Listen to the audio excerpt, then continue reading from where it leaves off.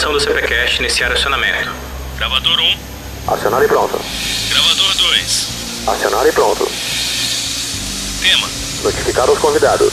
Notans. Gravados e prontos. Convidados. A bordo. Ouvintes.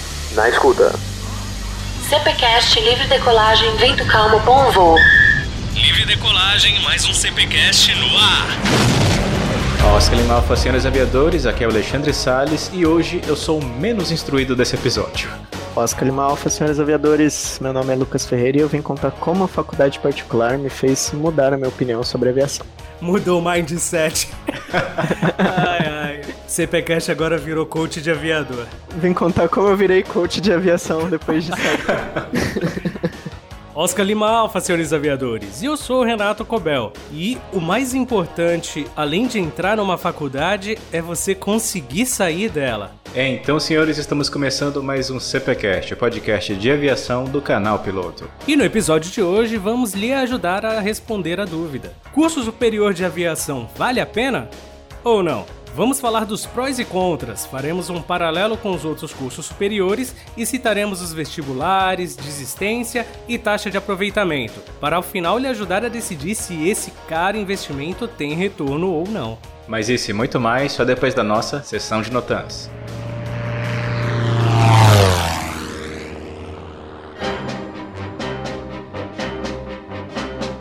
Mas enquanto você não decide em fazer seu curso superior, um curso mais barato, conciso e rápido é o curso teórico EAD da eBianchi. E conectando ao episódio de hoje, eu acho interessante é que há alunos que fazem faculdade de aviação ao longo ali dos 3 anos, mas que mesmo assim não se sentem confiantes em fazer a prova da ANAC. Então estudam por alguns meses apenas para revisar o conteúdo. Então está aí mais uma utilidade. E se você procura apenas revisar o conteúdo, a eBianchi possui planos que permitem isso tanto no caso do piloto privado quanto no caso do piloto comercial. Se você acabou seu curso teórico presencial ou sua faculdade, não fez a prova de imediato e agora está esquecendo o conteúdo e deseja revisar, a eBianchi é o local certo. No portal você conta com videoaulas, artigos com ilustrações e com suporte didático, até mesmo via WhatsApp, por onde você pode mandar sua mensagem, foto, áudio ou vídeo, relatando a sua dúvida e logo após terá a explicação enviada por um professor ou piloto. E na página de compra, você pode sempre utilizar o código vitalício Canal Piloto para economizar 10% em qualquer compra. E com o apoio contínuo da eBianchi, vamos para o episódio de hoje.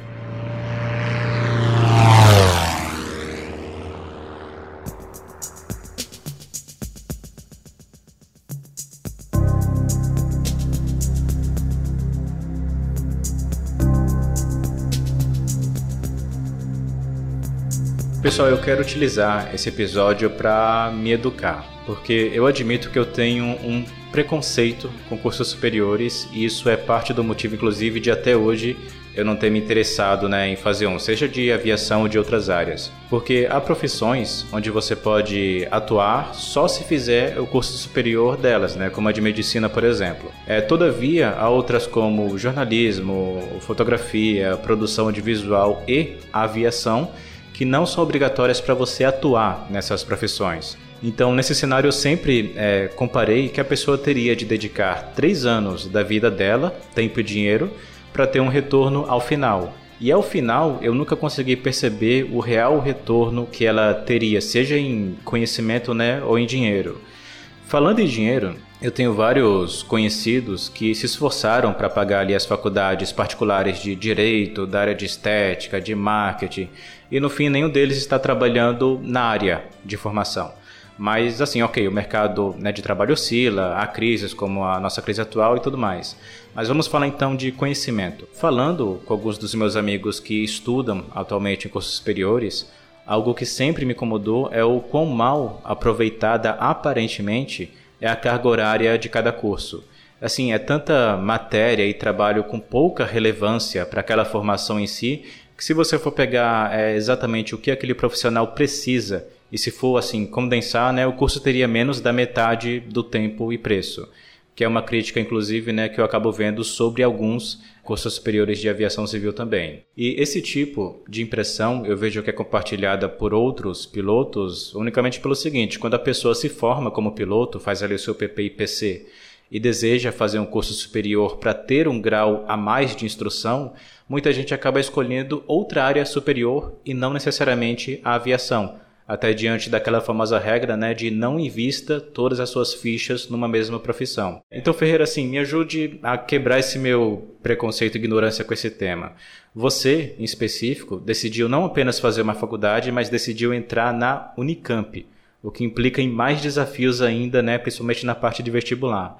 Então, por que você decidiu investir aí X anos da sua vida nisso? Que tipo de retorno você espera ao final? Bom, Salles, na verdade, minha decisão veio após cursar 6 meses de aviação civil. Durante meu ensino médio, foi um curso que eu queria muito fazer, eu nunca tinha pensado, nunca tinha cogitado em fazer uma universidade pública, ir para um curso de engenharia, mas depois da minha experiência nesse curso, eu percebi que não era bem o que eu queria. Não era um curso que me desafiava do jeito que eu queria ser desafiado, e eu também comecei a pensar muito na questão do plano B, que é algo que muitas pessoas, quando estão ingressando na carreira da aviação, se questionam se não deviam ter um plano B, né, caso a aviação tenha alguma crise, para você ter alguma coisa para poder exercer, se não a pilotagem técnica, né? Logo depois do primeiro semestre eu tranquei a minha matrícula e fiz cursinho. Nesse ano de cursinho eu prestei, como um bom vestibulando, eu prestei tudo que era possível, né? Eu fiz o Enem, prestei a USP, prestei a Unicamp. Eu passei em algumas federais, fiquei esperando muito tempo na espera da USP, mas logo depois que eu comecei a fazer o curso de meteorologia na Universidade Federal de Santa Catarina, a pandemia começou, algumas matérias não iam continuar na forma EAD num primeiro momento. Eu tinha acabado de me mudar, né?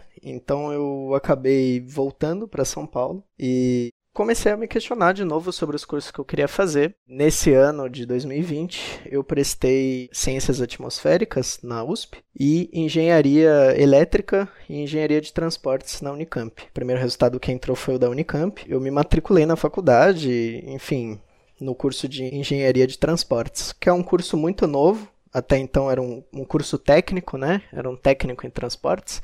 Passou a ser um dos cursos carro-chefe, entre aspas, em questão de atribuições do CREA, da engenharia. Durante esse tempo inteiro que eu fiz cursinho, eu comecei a desenvolver uma visão diferente da aviação e do que eu queria construir como carreira aeronáutica. O que eu queria era me desafiar, me colocar um pouco à prova. Queria sair um pouco da minha zona de conforto, que sempre foi a aviação, ficar falando de avião o dia inteiro, simular, e ir para o aeroporto e voar. Apesar disso ser muito gostoso, eu queria ter alguma coisa também que me desafiasse e que me desse talvez alguma coisa diferente no futuro, que agora eu tenho um pouco mais claro que é, além da aviação, a vida acadêmica. Eu acredito que seja uma perspectiva boa para o futuro. É interessante que você falou que esse curso de engenharia de transportes é um curso novo. Ele é voltado para logística? Como que ele funciona? O foco da universidade pública, especialmente da Unicamp, é de te jogar para várias áreas, né? Esse curso específico da Unicamp, ele te habilita tanto em trabalhar em questão de logística, em todos os modais, modal ferroviário, modal terrestre, né, de rodovias, modal náutico, aeronáutico, etc. Tanto quanto a área acadêmica, né, porque você faz o ciclo básico de exatas inteiro e aí fazendo qualquer licenciatura você pode dar aula. Eu comentei das atribuições do CREA, né? Cada engenharia que você faz tem 0/18 atribuições do CREA. Por exemplo, a engenharia química é a pior, só tem uma de 18. A engenharia de transportes atualmente tem 15 de 18. Então eu posso trabalhar com engenharia civil, posso trabalhar com engenharia de automação e controle, posso trabalhar com engenharia automobilística, porque a gente tem matéria de tudo. A gente tem mecânica, tem aeronáutica, tem tudo. Por isso que é um curso muito extenso. No caso específico da engenharia, existem muitas engenharias que não têm um ramo específico, uma habilitação específica. Por exemplo, essa do Lucas, ela é muito abrangente, então você pode atuar em várias áreas. A minha engenharia de computação também não existe uma atribuição específica de engenharia de computação lá no CREA. Assim que eu puder me habilitar, eu sou um engenheiro eletricista com foco em computação. entendeu? Então eu posso trabalhar na área de elétrica também, tanto que a gente estuda essas mesmas coisas, né? Apesar de estudar computação, eu estudo também automobilística, tem toda a parte da física da civil, engenharia é uma coisa assim extremamente complexa por si só, né?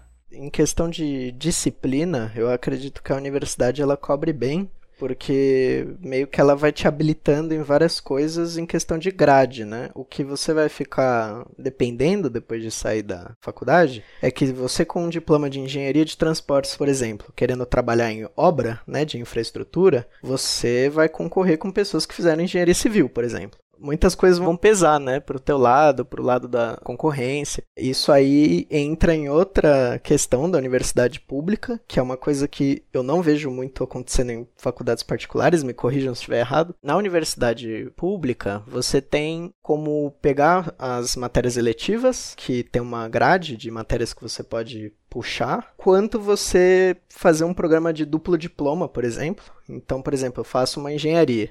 Eu tenho todo o ciclo básico, que é cálculo, física, toda aquela embolação de exatas, e as matérias específicas do curso que você faz. Se você quiser puxar as matérias de outro curso de engenharia, engenharia mecânica, quero me especializar em engenharia mecânica, você aplica para fazer as matérias específicas, torce para os professores te aceitarem com base nas suas notas precedentes, e caso você seja aceito, você vai somando as matérias e pode sair da Unicamp, USP, etc., com mais de um diploma, né? Isso é bem bacana. Então isso também abre porta para, se a faculdade tiver o curso, você ser aplicável como engenheiro aeronáutico também, por exemplo. Sim, sim. Olha só. Exatamente. Na Unicamp não tem o curso, né? Onde tem, acredito que seja na USP, né? Que fica em São Carlos, a ESC. E tem o ITA, né? Que é o mais conhecido. Tem em outros lugares também. Para cursos muito difíceis, é muito difícil entrar. Então também é uma coisa que tem que manter em mente. Se você quer pegar um diploma de uma engenharia que não é a sua, você precisa tomar conta das suas notas. Você precisa ser meio que concorrer com os outros colegas que também querem fazer o outro diploma. Então é uma coisa também para ter em mente durante o curso, não é uma coisa que vai acontecer magicamente. Ou você faz cursinho e tenta passar direto na engenharia que você mais quer. Tem várias maneiras de você fazer isso, né? Nesse caso aí da Unicamp te permite fazer dessa forma, mas, por exemplo, você não tem a engenharia aeronáutica na Unicamp, você vai querer fazer no ITA, colocando o programa de cada universidade lado a lado, você pode eliminar a matéria também. Exatamente. Se você fez o curso de engenharia mecânica e depois quer fazer o curso de engenharia aeronáutica, por exemplo, se algumas dessas matérias tiverem uma carga horária parecida ou superior no curso que você completou, você elimina a matéria no curso seguinte e esse curso de 5 anos você faz em 3, por exemplo. E aí tem essa habilitação também. Dessa forma também funciona nas universidades particulares. É até relevante a gente detalhar para o pessoal, agora que a gente já citou que existe um curso de engenharia aeronáutica, que existe engenharia aeronáutica, existe o de aviação civil, que é o que o Ferreira fez no início, também existe o de ciências aeronáuticas e também o normalmente tecnólogo, né? Pilotagem profissional de aeronaves. Qual que seria a aplicação de cada um, mais ou menos? Também a gente tem que entender que as engenharias elas não vão te colocar numa posição de entender sobre a pilotagem técnica de aeronave, né? Isso é uma coisa inicial. Mesmo se você fizer a engenharia aeronáutica, né, você vai ter boas noções de física, de aerodinâmica, de construção das aeronaves. Vai ter muito conhecimento sobre teoria de voo, estruturas, muita física, muita matemática. Você vai ter um condensado de matérias muito grande que vai te dar um desenvolvimento acadêmico muito grande. Mas não significa que você vai sair da faculdade sabendo as matérias do PP, por exemplo. Meteorologia, conhecimentos técnicos, etc. Então é uma coisa inicial para manter em mente. Isso com qualquer engenharia que você for fazer, mesmo a de transportes. Sobre o curso de Ciências Aeronáuticas e Aviação Civil, existem algumas diferenças, né, sobre os nomes. Eu não posso dizer 100% de certeza sobre Ciências Aeronáuticas, mas tenho muitos amigos que fazem, né? Na PUC Rio Grande do Sul, por exemplo, e na FUMEC, aqui em BH. Eu acredito que o curso de Ciências Aeronáuticas engloba muito mais matérias técnicas aplicadas à própria pilotagem do que o curso de Aviação Civil. Quando eu fiz o curso de Aviação Civil, além das matérias básicas, que é o PP, o PC e o PLA, você tinha gestão de aeroportos, tinha essas matérias mais administrativas de conhecimento. Já, se você for olhar a grade de Ciências Aeronáuticas na PUC-RS, por exemplo, você vai ver que você vai ter cálculo 1, por exemplo, que é uma matéria que você encontra na engenharia. Você vai ter física. Você vai ter elétrica. Então, são matérias que visam um pouco um conhecimento mais técnico e aprofundado da aviação, para aplicar no avião. Então, tem uma diferença entre esses dois cursos, particularmente. Se você visa ser um piloto de avião, talvez seja mais conveniente um curso de Ciências Aeronáuticas. O curso de Aviação Civil, ele me parece ser um curso se você quer trabalhar com aviação. Além de poder te habilitar a fazer os cursos práticos de piloto, também te habilita a trabalhar com administração aeroportuária, por exemplo. Dependem muito da pessoa que está prestando o curso, né? E, claro, o curso tecnólogo, ele não é uma formação superior, então já é um ponto inicial, que eu acho que é o que talvez pese mais, né? Que uma graduação hoje em dia na balança é algo que faz a diferença. Mas é um curso, como o Salles tinha dito na introdução, com uma carga horária que é condensada para aquele curso e ponto. Então são cursos mais rápidos, né? São cursos de meses e no máximo 1 ano, né? Nunca vi passar disso. Acredito que esses sejam os primeiros passos para você pensar nessa diferença. Falando sobre o de pilotagem profissional de aeronaves, eu lembro que eu só vi em umas 2 faculdades aqui no Brasil. Sobre a duração em si, eu lembro que era menor do que o curso de bacharelado em ciências aeronáuticas, né? Mas eu admito que eu não lembro se era 2 anos ou 3 anos. Mas eu lembro que de fato o termo que ele era utilizado lá é que não era um bacharelado, era um tecnólogo. O fato de ter o termo tecnólogo já lima ele como um curso superior, então? O tecnólogo, ele não é um bacharelado, mas ele também não é um curso técnico. Ele está no meio entre o técnico e o bacharelado. Um curso técnico, ele demora aí 1 ano e meio, 2,5. É um curso técnico, só que um pouco mais aprofundado. Se você for pensar em companhias aéreas, né, em olhar os requisitos atuais, eles destacam como formação superior é um diferencial, na maioria delas, né? Seguindo essa lógica que o Cobel acabou de explicar, limaria. Alguns locais consideram o tecnólogo como um curso superior, porque o tecnólogo ele pode ser aplicado em faculdades também. Não necessariamente numa instituição de cursos técnicos. Uma faculdade ministrando um tecnólogo entraria nessa categoria. Em algumas áreas de atuação, você não tem curso superior, você vai ter tecnólogos. Por isso que eu digo que depende de quem contrata. A educação superior ela está mudando bastante também nesse ponto. Antigamente, o curso superior é 4 anos no mínimo. Não se falava em curso superior de curta duração, que é o tecnólogo nesse caso. Se as empresas só consideram um curso superior o curso de aviação civil, ciências aeronáuticas, aí o tecnólogo limaria. Mas se o curso superior não é obrigatório, o tecnólogo pode entrar como um diferencial. Também depende muito do seu objetivo como pessoa. É algo que eu utilizei muito na hora de fazer minha decisão, né, de prestar vestibular. Para você só quer fazer o tecnólogo e pronto? Você vai ser feliz fazendo só o tecnólogo e pronto? Ou você acha que você precisa de mais desafio? Alguma coisa te completaria mais? É aí que estava o meu ponto, né, quando a gente estava falando de aviação civil, né? Eu até queria detalhar mais isso em relação à sua decisão de mudança de faculdade, Ferreira. De início você teve essa má experiência no curso de aviação civil, mas como você até citou durante a sua explicação, existem outros cursos superiores de aviação bem mais elogiados, como o curso da PUC do Rio Grande do Sul. A Uninasal lá no Nordeste também é bem avaliada. Então existem outras opções ainda dentro da aviação, onde possivelmente você teria uma melhor experiência. Claro que existe aí o fato de serem, né, em outro estado, você teria de se mudar novamente. Em paralelo a isso, a partir do momento que você decidiu em fazer uma faculdade de outra área que não de aviação, também haveria a opção de você fazer ainda mesmo em São Paulo, esse mesmo curso que você está fazendo, mas em alguma faculdade particular novamente, ao invés de fazer numa pública, estadual, federal, né? E em relação a essa sua decisão a migrar para uma pública, eu imagino que a parte financeira não pesou muito, porque apesar de você estar fazendo numa faculdade pública, você ainda teve que fazer o investimento de tempo e dinheiro no cursinho também que você citou, né? Então, resumindo, a primeira pergunta, por que você não tentou outra faculdade ainda no meio da aviação, como essas que você elogiou? E quando você decidiu em mudar para outra fora da aviação, por que você decidiu por uma pública e não por outra privada em São Paulo mesmo? Na verdade, eu acabei nem comentando, mas eu fui matriculado no curso de Ciências Aeronáuticas da PUC. Olha só. Eu me matriculei como um plano B, caso eu não passasse nos vestibulares esse ano, eu faria o curso de Ciências Aeronáuticas. Mas era um plano B, era o backup, né, que eu tinha. Eu queria muito fazer uma universidade pública, né? E eu vou explicar um pouco mais para frente sobre a sua pergunta. Mas, ao mesmo tempo, eu não queria atrasar a minha formação, a minha trajetória como piloto. Eu tinha trancado a faculdade em 2019 e aí, em 2021, se eu ainda tivesse na corrida para uma faculdade pública, eu acho que eu desistia e... Mas, enfim, brincadeiras à parte.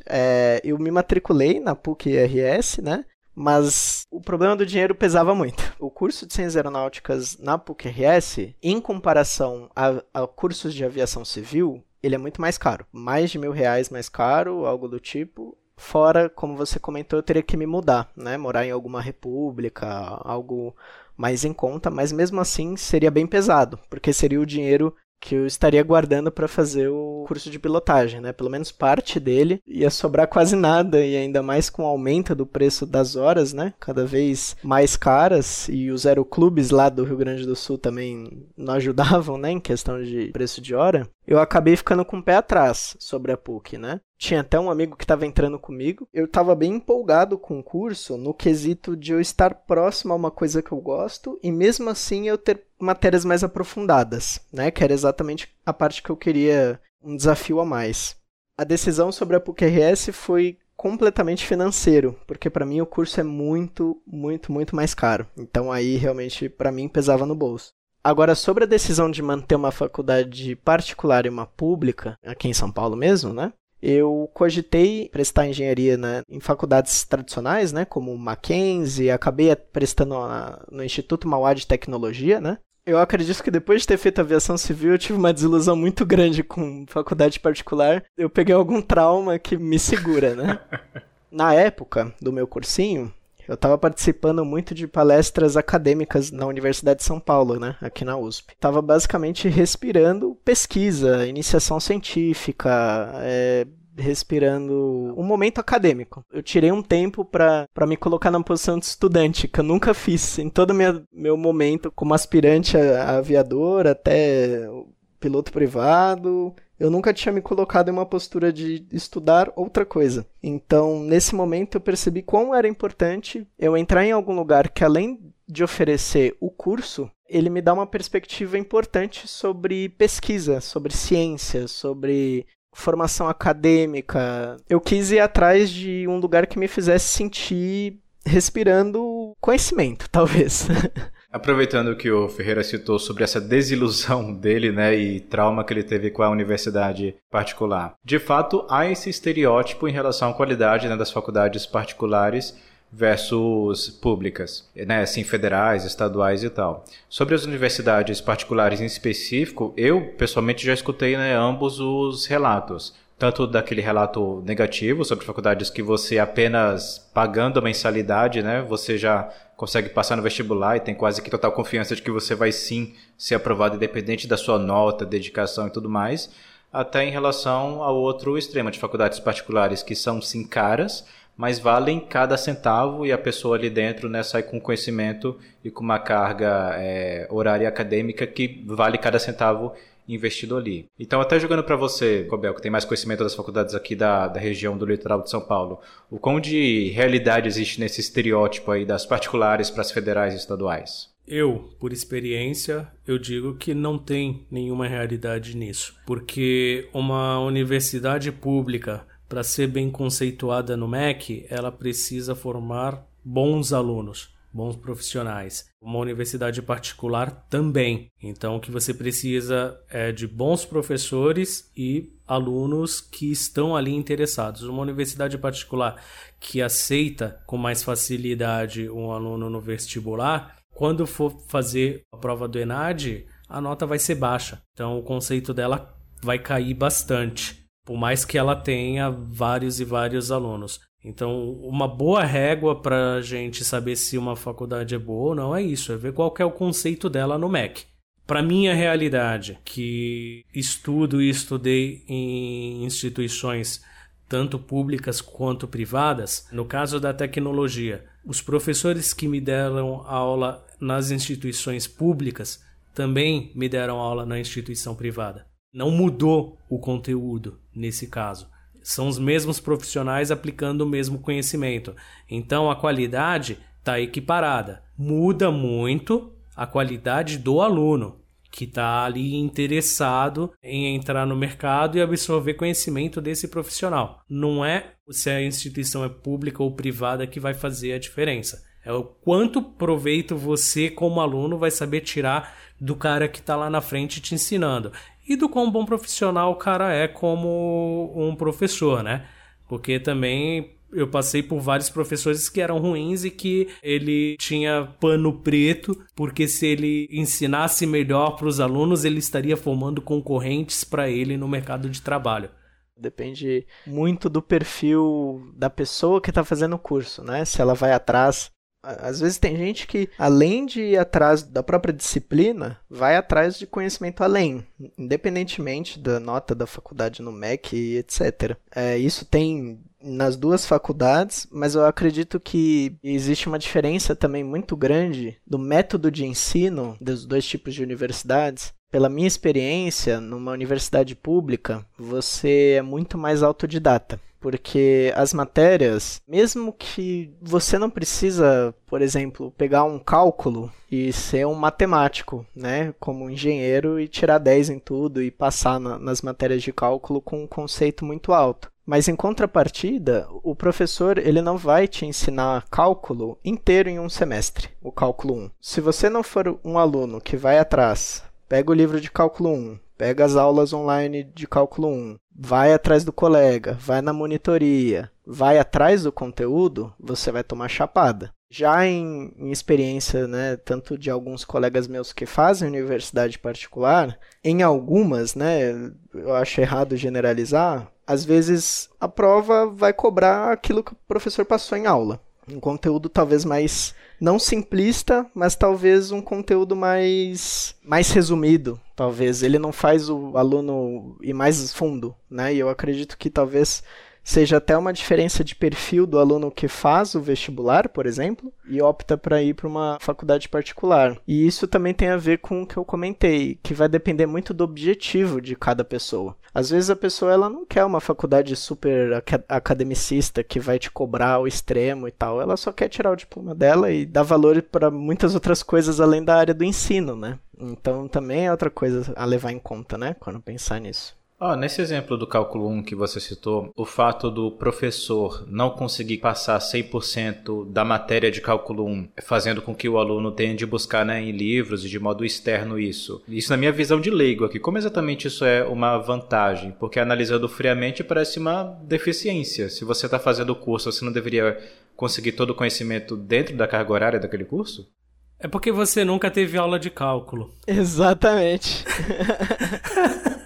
É porque é muita coisa a ponto de que é humanamente impossível colocar tudo aquilo dentro do tempo de curso, é isso? Eu dei o exemplo específico de cálculo porque é um ponto fora da curva. Porque não é só a matéria em específico. Nem todo mundo sai do colégio sabendo, por exemplo, não só matemática básica, mas às vezes as pessoas esquecem, trigonometria, esquece geometria, esquece como faz traquejo algébrico, e o professor não vai te ensinar aquilo. Ele não vai te dar a base, de novo, que o ensino básico supostamente devia ter te dado.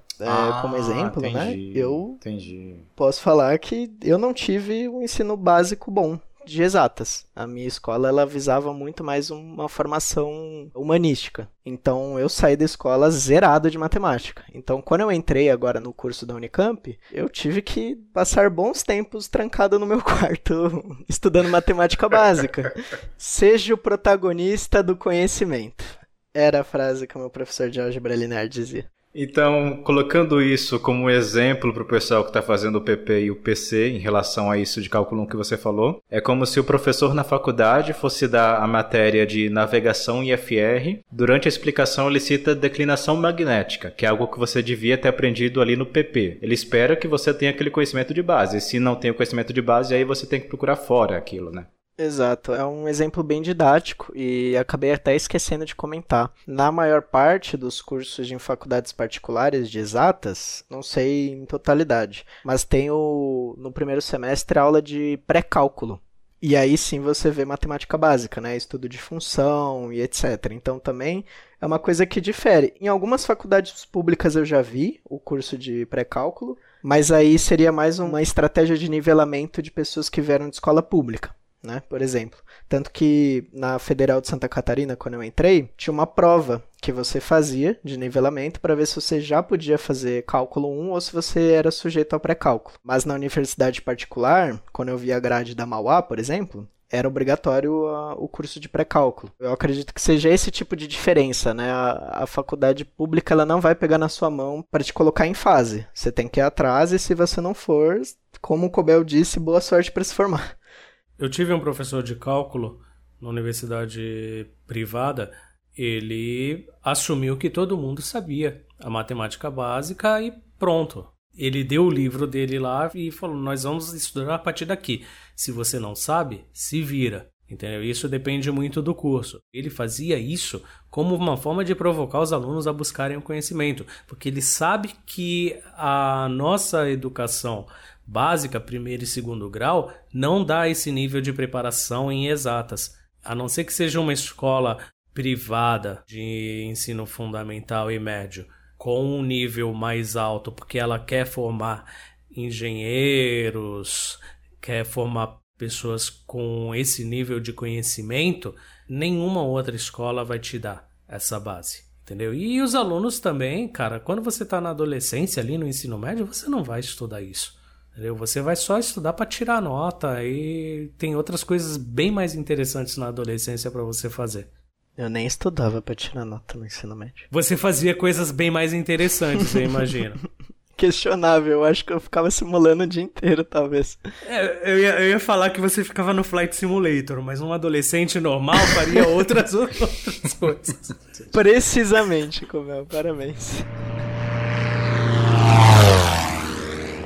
Aproveitando que eu já citei sobre qual estereótipo que eu tinha em mente em relação às faculdades privadas, né, no passado, deixa eu falar a primeira vez que esse estereótipo foi quebrado, né, alguns anos depois disso. Apenas dando como exemplo, o primeiro grande choque em relação a algo de ensino que eu tive foi justamente quando eu saí do ensino médio e fui iniciar o meu curso teórico de piloto privado presencial, né, nesse caso. E me impressionou como um dos professores, no início ali da turma, né, ele foi muito honesto e direto com o pessoal, falando que a matéria não seria fácil, porque seria necessário condensar muita coisa em apenas 4 meses, que a grande maioria do pessoal iria desistir até o final do curso, e como a gente sempre cita nos episódios, né, a taxa de desistência no curso de PP chega a 90%, é realmente impressionante. E que se a pessoa, no começo do curso, vê que aquilo não é para ela por algum motivo, já desiste no começo, porque diante do parcelamento que às vezes a pessoa faz, né, aí ela só paga, por exemplo, uma parcela do curso e não gasta o restante ali. Então, mesmo sendo uma empresa que tem de ter o seu lucro, né, me impressionou justamente isso, o professor ser honesto com o pessoal e falar, olha, se você vê que isso não é para você, não pague o curso completo, desista já no começo, vá procurar, né, alguma outra coisa. E anos depois, a gente, através do canal Piloto, a gente foi fazer uma palestra lá para uma das turmas da Uninasal, justamente na parte de Ciências Aeronáuticas. O nosso planejamento era apenas fazer uma palestra sobre a formação, priorizando ali na parte do início do curso prático, falando como era fazer a operação e aprender a voar aqui em São Paulo e tudo mais. Sobre o restante daquele dia, daquela apresentação daquela turma, a gente não tinha conhecimento. E eu me impressionei muito positivamente em relação ao discurso que um dos professores ou o reitor deu para a turma. Aquela era a primeira ou segunda turma, então o curso estava justamente no início. Sendo uma turma de início, eu esperaria, né, me alimentando unicamente pelo estereótipo, de que aquele discurso de início iria ser algo muito simplista. No sentido de, por exemplo, aqui nessa faculdade você vai aprender esses tipos de conteúdo, se você tiver algum tipo de dificuldade, pode contar com a gente vai fazer você seguir ali até o final do curso e tudo mais. Eu esperava algo isso, focando justamente naquele estereótipo de que a faculdade privada foca no lucro. E o que me impressionou é justamente que o discurso foi justamente o contrário e me lembrou muito do discurso que eu vi no curso teórico de PP. Então o professor, ali diante daquela primeira ou segunda turma, que inclusive estavam com os pais dos alunos na plateia, que por vezes é quem financia, né, o curso, ele foi igualmente honesto. Ele falou, olha, tem muitas outras faculdades particulares que não aproveitam muito bem a carga horária. Eu aqui, como um profissional que já formou outras escolas de aviação, eu sei o que vocês vão precisar durante o ensino teórico e no prático. Esse tipo de carga horária, por exemplo, a gente vai focar aqui, por exemplo, na parte de fraseologia e de inglês, coisa que outros cursos acabam não adotando, a gente vai adotar sim. E não vai ser um curso fácil. Muitos de vocês vão acabar desistindo durante o início. Pense muito bem se é exatamente isso que você quer. Então foi um discurso que me lembrou muito aquele do curso teórico de piloto privado. E foi aí que eu notei que sim, assim como vocês falaram, né, nem todas as faculdades privadas se encaixam nesse estereótipo. Vai muito ali da metodologia e de quem está também por trás daquele curso. Eu acredito que, independentemente da faculdade que o professor trabalhe, eles têm muita liberdade de construir o curso que ele vai dar dentro das matérias que ele precisa ensinar, do jeito que ele acreditar que sirva melhor. A didática vai sempre mudar, então tem professor que escreve muito na lousa, tem professor que não escreve nada na lousa, tem professor que passa muita lição, tem professor que fala, quer estudar, estuda, não quer estudar, não estuda. Tem professor que fala, hoje não vai ter aula, tem professor que passa 30 minutos do horário. Então, independentemente da faculdade, sempre vai ter uma figura dessa, né? Mas, no caso, o estereótipo, né, propriamente dito que você está comentando, ele vai muito mais da experiência de cada pessoa. Então, eu tenho a minha visão sobre ambos tipos de formação, mas, ao mesmo tempo, eu consigo enxergar que existem muitas faculdades particulares que colocam pessoas no nível do mercado, talvez até acima das melhores universidades do país, né? Então, que é exatamente o que a gente comentou, que depende muito do aluno, do perfil dele, se ele vai atrás do conhecimento, se ele vai atrás de estudar direito a matéria, né, de ser um bom comunicador, né, que hoje em dia até as engenharias estão tendo matéria de comunicação. Então, é uma questão muito subjetiva, né, vai da experiência de cada um. Mas isso daí, cara, a gente consegue separar em grupos, sim. Todo professor de cálculo vai ser aquele cara que vai chegar, vai começar o quadro lá do primeiro cantinho superior esquerdo e vai utilizar até o último cantinho inferior direito.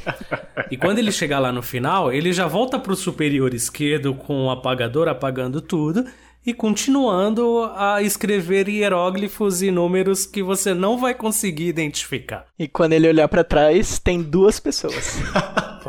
Mais ou menos assim, cara. Tem coisas que não tem jeito, precisa ser assim. E você tem caras que têm uma mentalidade de uma maneira, uma forma de dar aula, outros que têm outra. Meu primeiro curso, cara, superior, eu não consegui concluir porque tinha um único professor que eu não conseguia assistir a aula dele, porque a faculdade é em Santos e eu trabalhava em São Paulo.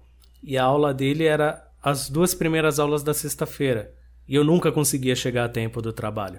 A aula dele era uma aula de cálculo, só que essa matéria era exatamente o que eu estava trabalhando naquela época. Então, o que ele estava ensinando no curso, eu estava 40 horas por semana vendo aquilo.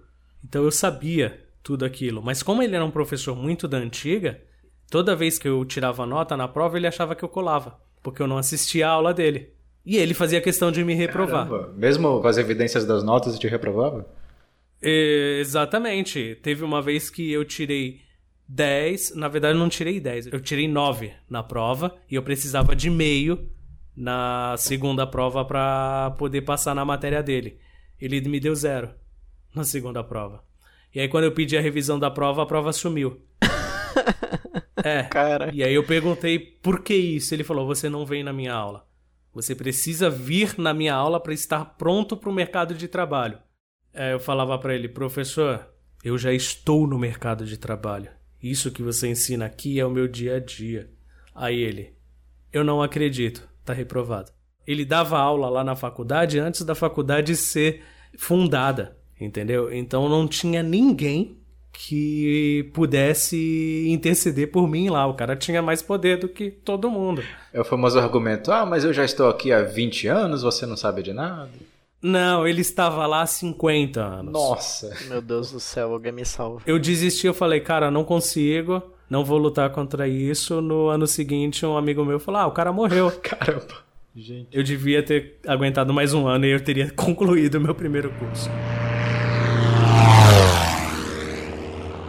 Falando de quebra de estereótipos, vamos citar sobre o EAD, o ensino à distância. Antes da pandemia, esse sistema já existia, tanto que eu lembro que episódios passados sobre faculdade de aviação, a gente até entrevistou, né, um aluno que fazia à distância.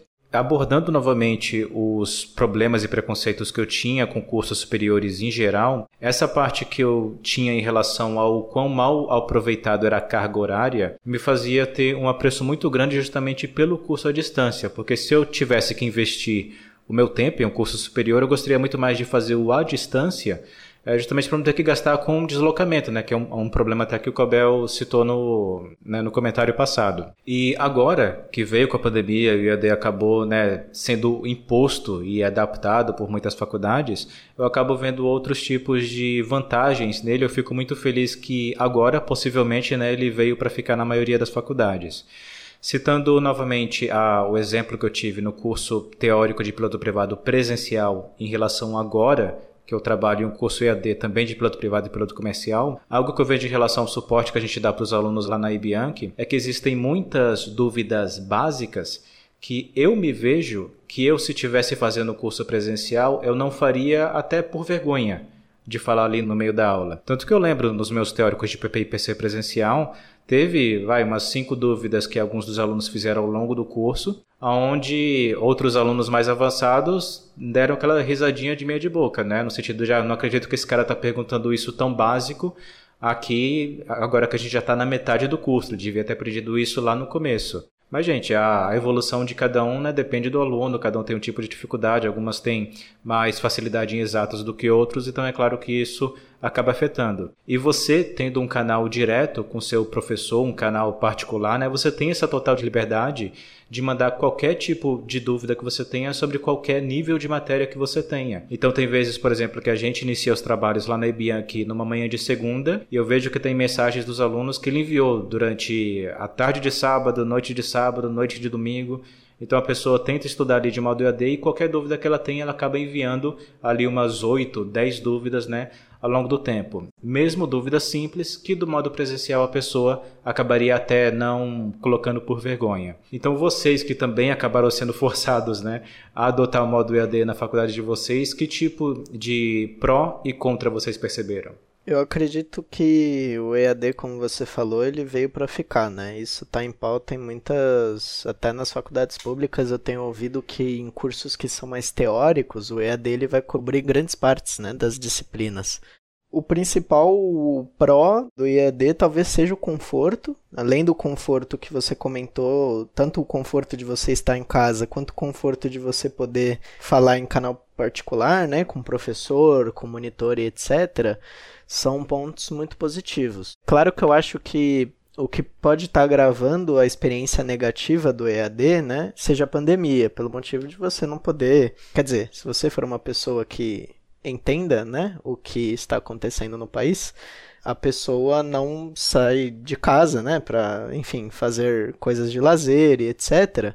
Eu acho que isso pode estar estragando um pouco a experiência de fazer um curso à distância. Outra coisa, né, agora particularmente falando, eu sinto muita falta de não poder utilizar o espaço do meu campus, que é uma parte boa da minha experiência universitária. Meu campus, as estruturas, os laboratórios, muitas aulas minhas eram práticas, né? Eu tinha química em laboratório, tinha física em laboratório, e fazer essas atividades de forma EAD, eu acredito que eu tenha perdido mais de 60% de experiência do curso. Então eu acredito que esse seja o maior contra do ensino à distância. Particularmente falando também, a questão de perguntar, né? Na universidade que eu estudo, em algumas que eu prestei o vestibular, eu vi que existiam mecanismos também de você conseguir chegar não só no professor, mas como nos monitores com uma forma mais acessível. Nas faculdades públicas existem muitos programas de bolsa para você dar monitoria, né? Então, os alunos que se sobressaem, né, na matéria, que tiram notas mais altas, eles podem aplicar para serem monitores. Então, você tem um espaço reservado com a pessoa, canal direto com a pessoa fora do ambiente da sala de aula, para tirar suas dúvidas, né, com alguém que já tenha tido a matéria. Fora, claro que eu acho que isso vai depender também do professor, como a gente já disse, mas muitos professores que eu tive disponibilizavam os e-mails dizendo que era para mandar e-mail, marcar horário, para se encontrar, para tirar dúvida, para pedir documento e etc. O EAD, ele facilita muita coisa, mas depende também muito do estilo de vida que você vive. Se você trabalha, se você faz outros cursos, se você não faz questão de ter um espaço acadêmico, né, de um campus. Eu acredito que esse seja o principal, né? Mas eu sou do team não quero EAD. Cara, a gente já comentou isso aqui. A educação, ela tá passando por uma revolução. Já vinha passando antes da pandemia e a pandemia acelerou isso. Eu vou ter que depor um pouco contra o que o Lucas acabou de dizer, por exemplo, porque eu estou cursando engenharia e o meu curso ele é 100% virtual. E comecei esse curso muito antes da pandemia. Eu comecei o meu curso em 2017. Uma das primeiras turmas, nesse caso, mas sendo uma universidade pública. Em universidades particulares, um pouco antes, isso já estava sendo explorado. Por uma questão de redução de custo, uma universidade, querendo ou não, você precisa de muito espaço físico e o nosso espaço físico ele tem diminuído. Você pode comparar um apartamento que foi construído há 40 anos atrás com o que está sendo construído hoje.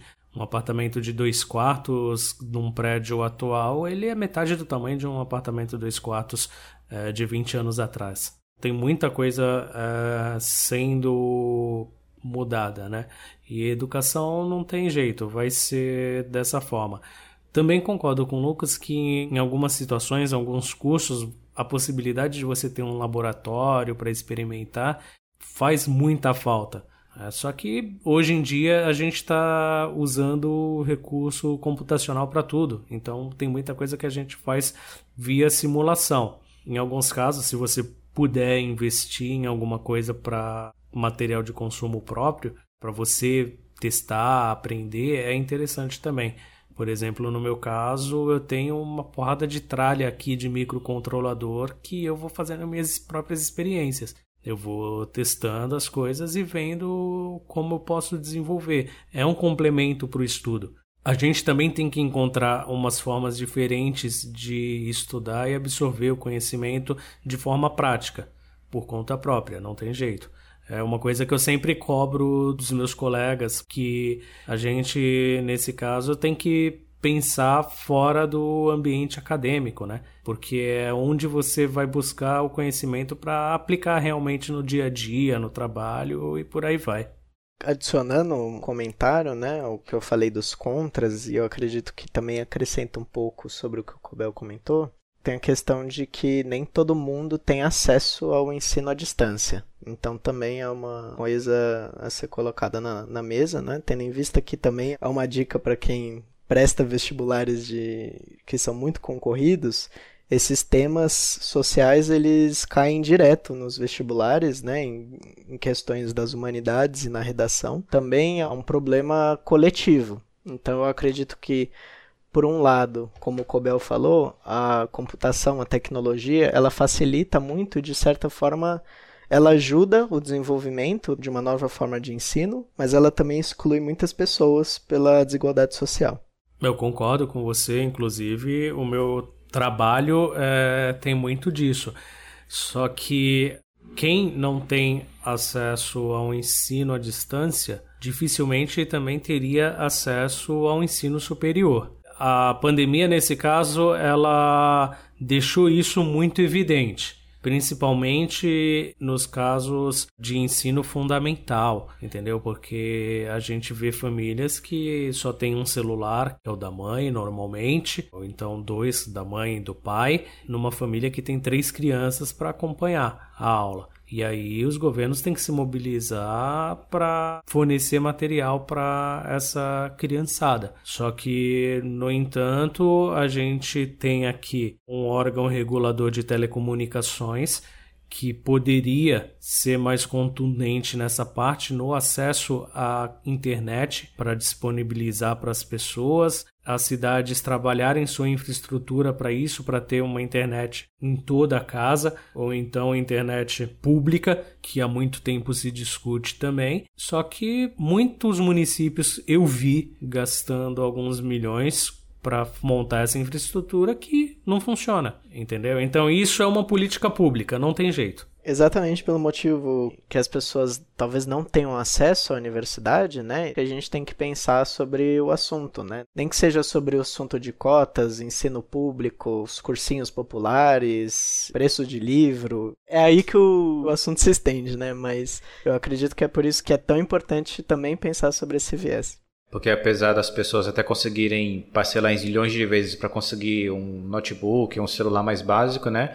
Também existe essa parte da rede de celular, rede de internet, né? Eu, quando viajei lá para o interior de Pernambuco, praticamente o sinal era inexistente. Então, mesmo a pessoa tendo o aparelho ali, conseguir baixar ou assistir às aulas são outra história. Tanto que existem matérias, né, de pais que moram com a família no interior de alguns estados e o pai tem que ir até a escola presencialmente só para poder utilizar o Wi-Fi da escola para poder baixar as aulas EAD via WhatsApp mesmo, que a professora manda, para assim a criança poder assistir em casa. Sim, sim. Desigualdade vai ter em todo o lugar, não tem jeito. Então quer dizer que o Starlink vai chegar antes do governo para solucionar isso? Eu não vou dizer que sim, porque o Starlink não é barato. Seria muito bom, mas o Starlink vai ser muito caro. Então não vai ser acessível para essas pessoas que não têm internet. Só que tem um movimento, por exemplo, agora, de pequenas empresas de telecomunicação que levam internet para o interior. Para você ter uma ideia, a minha conexão aqui é da NET, certo? No meu prédio não tinha fibra ótica até alguns meses atrás. Só que, no entanto, no sítio da minha família lá, em Peruíbe, num local que não tem sinal de celular, eu tenho um cabo de fibra ótica que me fornece uma internet de alta velocidade. Porque tem uma empresa local focada nisso, que tem um link que ela solicita direto lá para a Embratel, que montou uma infraestrutura com um preço razoavelmente acessível e que todo mundo, num local ermo, de estrada de terra, tem internet, tem uma conexão de 100 megabytes. Então, assim, se você tiver um mínimo de boa vontade ali, você consegue explorar comercialmente. Agora, pessoal, para encerrar, vamos focar no título desse episódio, sobre se vale a pena fazer o curso superior ou não, e caso positivo, se vale ser o de aviação civil, ciências aeronáuticas, né, algo focado na aviação, ou não, de uma profissão paralela. Eu acho que o principal raciocínio que normalmente a pessoa que está em dúvida acaba fazendo nesse momento é que ela vê que a formação superior, pelo fato dela estar sendo cada vez mais acessível, né, ela acaba se tornando não o diferencial, mas sim o básico. Como, por exemplo, acabou ocorrendo com o inglês, né, ao longo do tempo. 10, 15 anos atrás, você saber inglês era o diferencial. Hoje não, é o mínimo, até para cargos de base, né? E o curso superior acaba se tornando, ao longo dos tempos, algo tão básico quanto isso. Então, diante desse tipo de necessidade ou não, o que vocês podem sugerir para a pessoa que agora está em dúvida? Se ela faz um curso superior, se não faz, e também sobre qual ela escolhe, se um dentro da aviação ou um paralelo.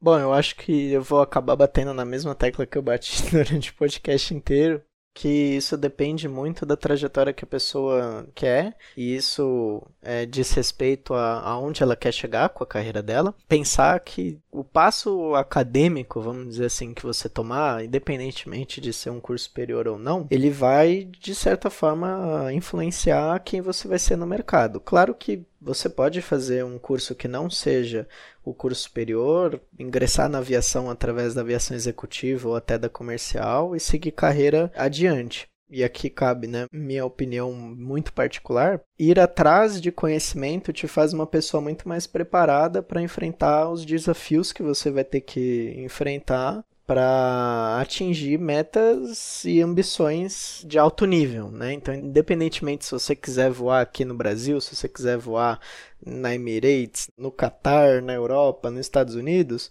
aviação agrícola no Brasil, qualquer tipo de aviação, você vai enfrentar muitos desafios. E, para mim, uma graduação boa, uma educação que te instigue o conhecimento, acredito que seja o mais rico que a gente tem como humanidade. Não só para ser piloto ou não, mas uma questão de quem você quer ser como pessoa no futuro. E eu acredito que uma graduação forte é muito importante na nossa vida. Fazer faculdade vale a pena? Vale muito. Se ela vai te acrescentar profissionalmente, vale mais ainda. Se você é o tipo de pessoa que acredita muito no desenvolvimento acadêmico, ciência e quer seguir por essa área de pesquisa, não tem outro caminho para você seguir. Ela te dá uma visão ampla sobre as áreas de conhecimento. Isso acrescenta muito na sua vida, é uma experiência pessoal muito boa, principalmente quando ela é presencial. Se a área que você vai seguir não é obrigatório, por exemplo, tecnologia, que está caindo bastante, de qualquer forma você precisa se dedicar ao estudo, você vai buscar conhecimento em outros cursos, de outras maneiras. Mas, se você tem a oportunidade de fazer, faça. Se no meio do caminho você quiser mudar também, mude, também faz parte da experiência. Agora eu vou terminar da mesma maneira que eu comecei. Entrar é fácil, sair já não é tanto, cara. Mas se esforça que você consegue, nem que demore uns 20 anos.